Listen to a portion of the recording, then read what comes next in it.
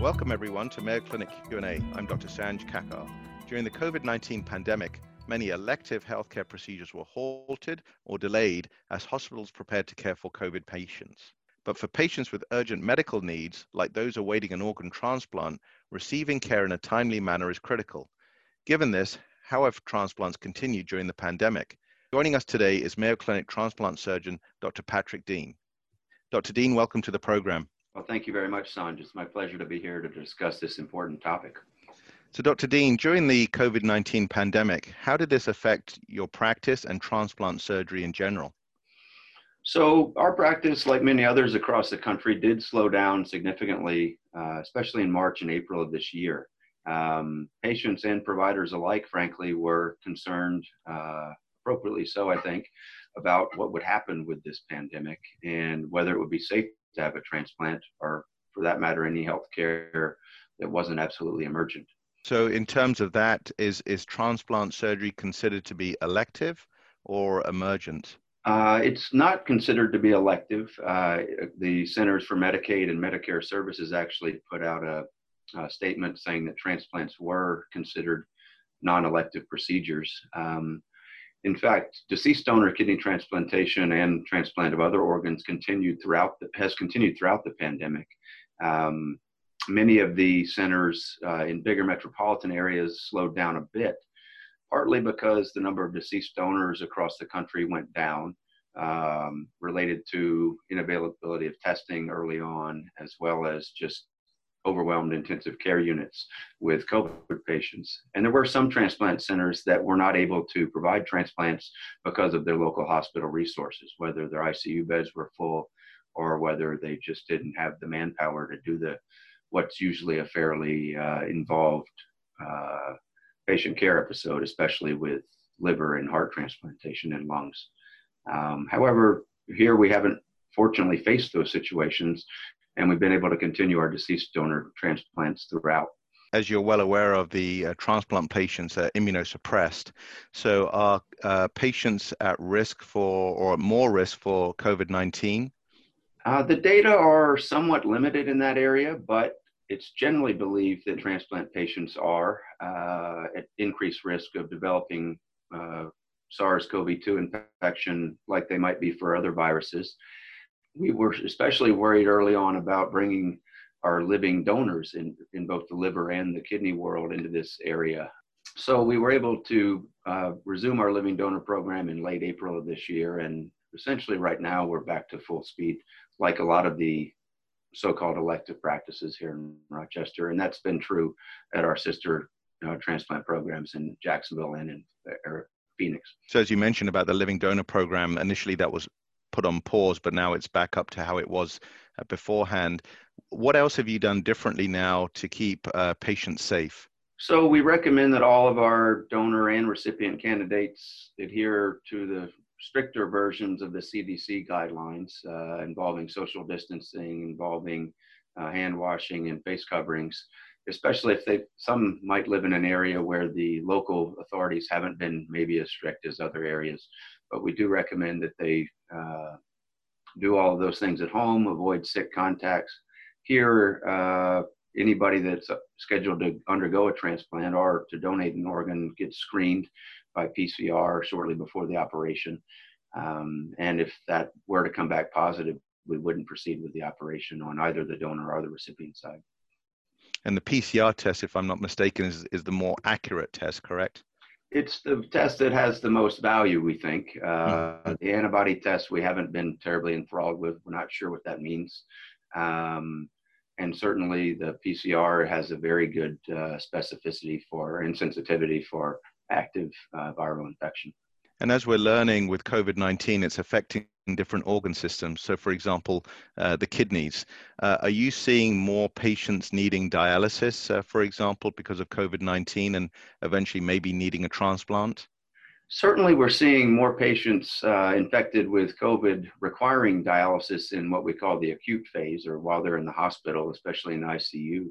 The long-term effects of this aren't probably quite clear yet. We do know that patients with other infections, say sepsis from a bacteria or pneumonia that require dialysis in the ICU, don't have perfect normal kidneys long term. And so it's not unreasonable to guess that we may see some people that have damage related to COVID that ultimately require a transplant, so especially if they have other coexisting conditions like hypertension or diabetes that can worsen their kidney function. And as we're learning more, any other organ systems that you think are being affected that may end up needing transplants from COVID-19? The biggest target of this virus and the attendant pneumonias and other issues are the lungs. And there have been actually patients who have recovered from COVID infection and gone on to receive lung transplants. The first of those was done in the United States in Chicago, I believe. And there is some cardiac dysfunction, and whether that would persist long term after the infection, that still remains to be clear, though. And then the other thing that a lot of the practice has been doing is virtual visits to keep the patient safe and not coming into the hospital. What have you been doing in your practice regarding virtual visits? Yeah, so in transplant as a whole, we were doing remote care, or what's now, we weren't smart enough to call it virtual care long before it was cool. For years, we've had nurse coordinators and physicians provide care to patients, years after transplant over the phone, or more recently with the patient portal. We didn't package it in a very sexy way, I guess, but more recently, though, we have sort of revamped our approach, especially on the new evaluations. So if somebody's interested in a kidney transplant or donating an organ, we'll do a virtual video visit with them. That gives us a couple of different options, but the biggest benefit probably is to really tailor their visit in person in Rochester to what they actually need, rather than having sort of a one-size-fits-all evaluation. But we can tailor any additional testing they might need or any additional consultations. And that should, in theory, make the visit here in Rochester much more efficient, and they'll spend less time here, which saves them money and time off work, which are very important to the patient. Yeah, and as you said, I think that personalized touch is one of the unique elements of care at Mayo Clinic. Outside of COVID, what's new in transplant medicine? In recent years, especially the last couple, there's been a lot of renewed interest in what's called tolerance. So getting patients who receive a transplant off their immunosuppressive or anti-rejection drugs.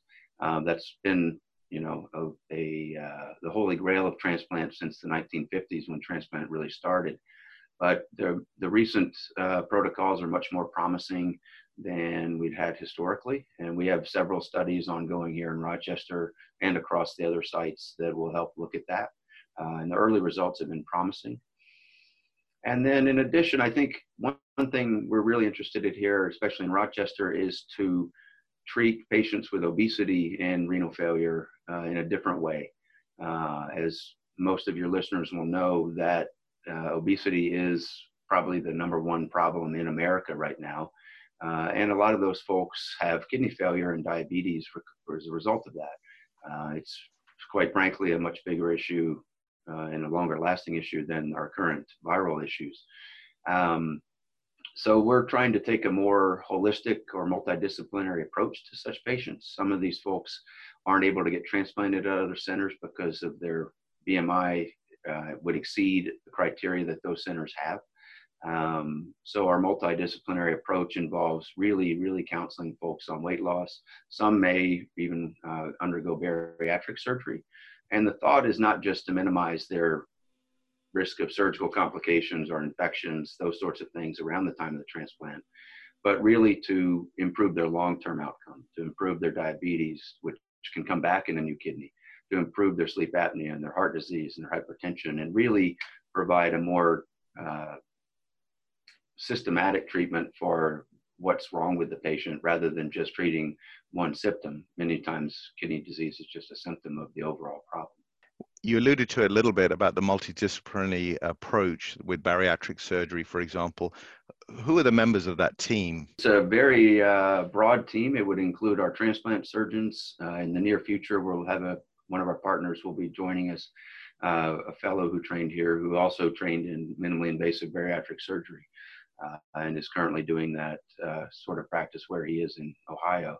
But the surgery is really like a lot of areas, or a lot of diseases, is really the minor part of the overall treatment.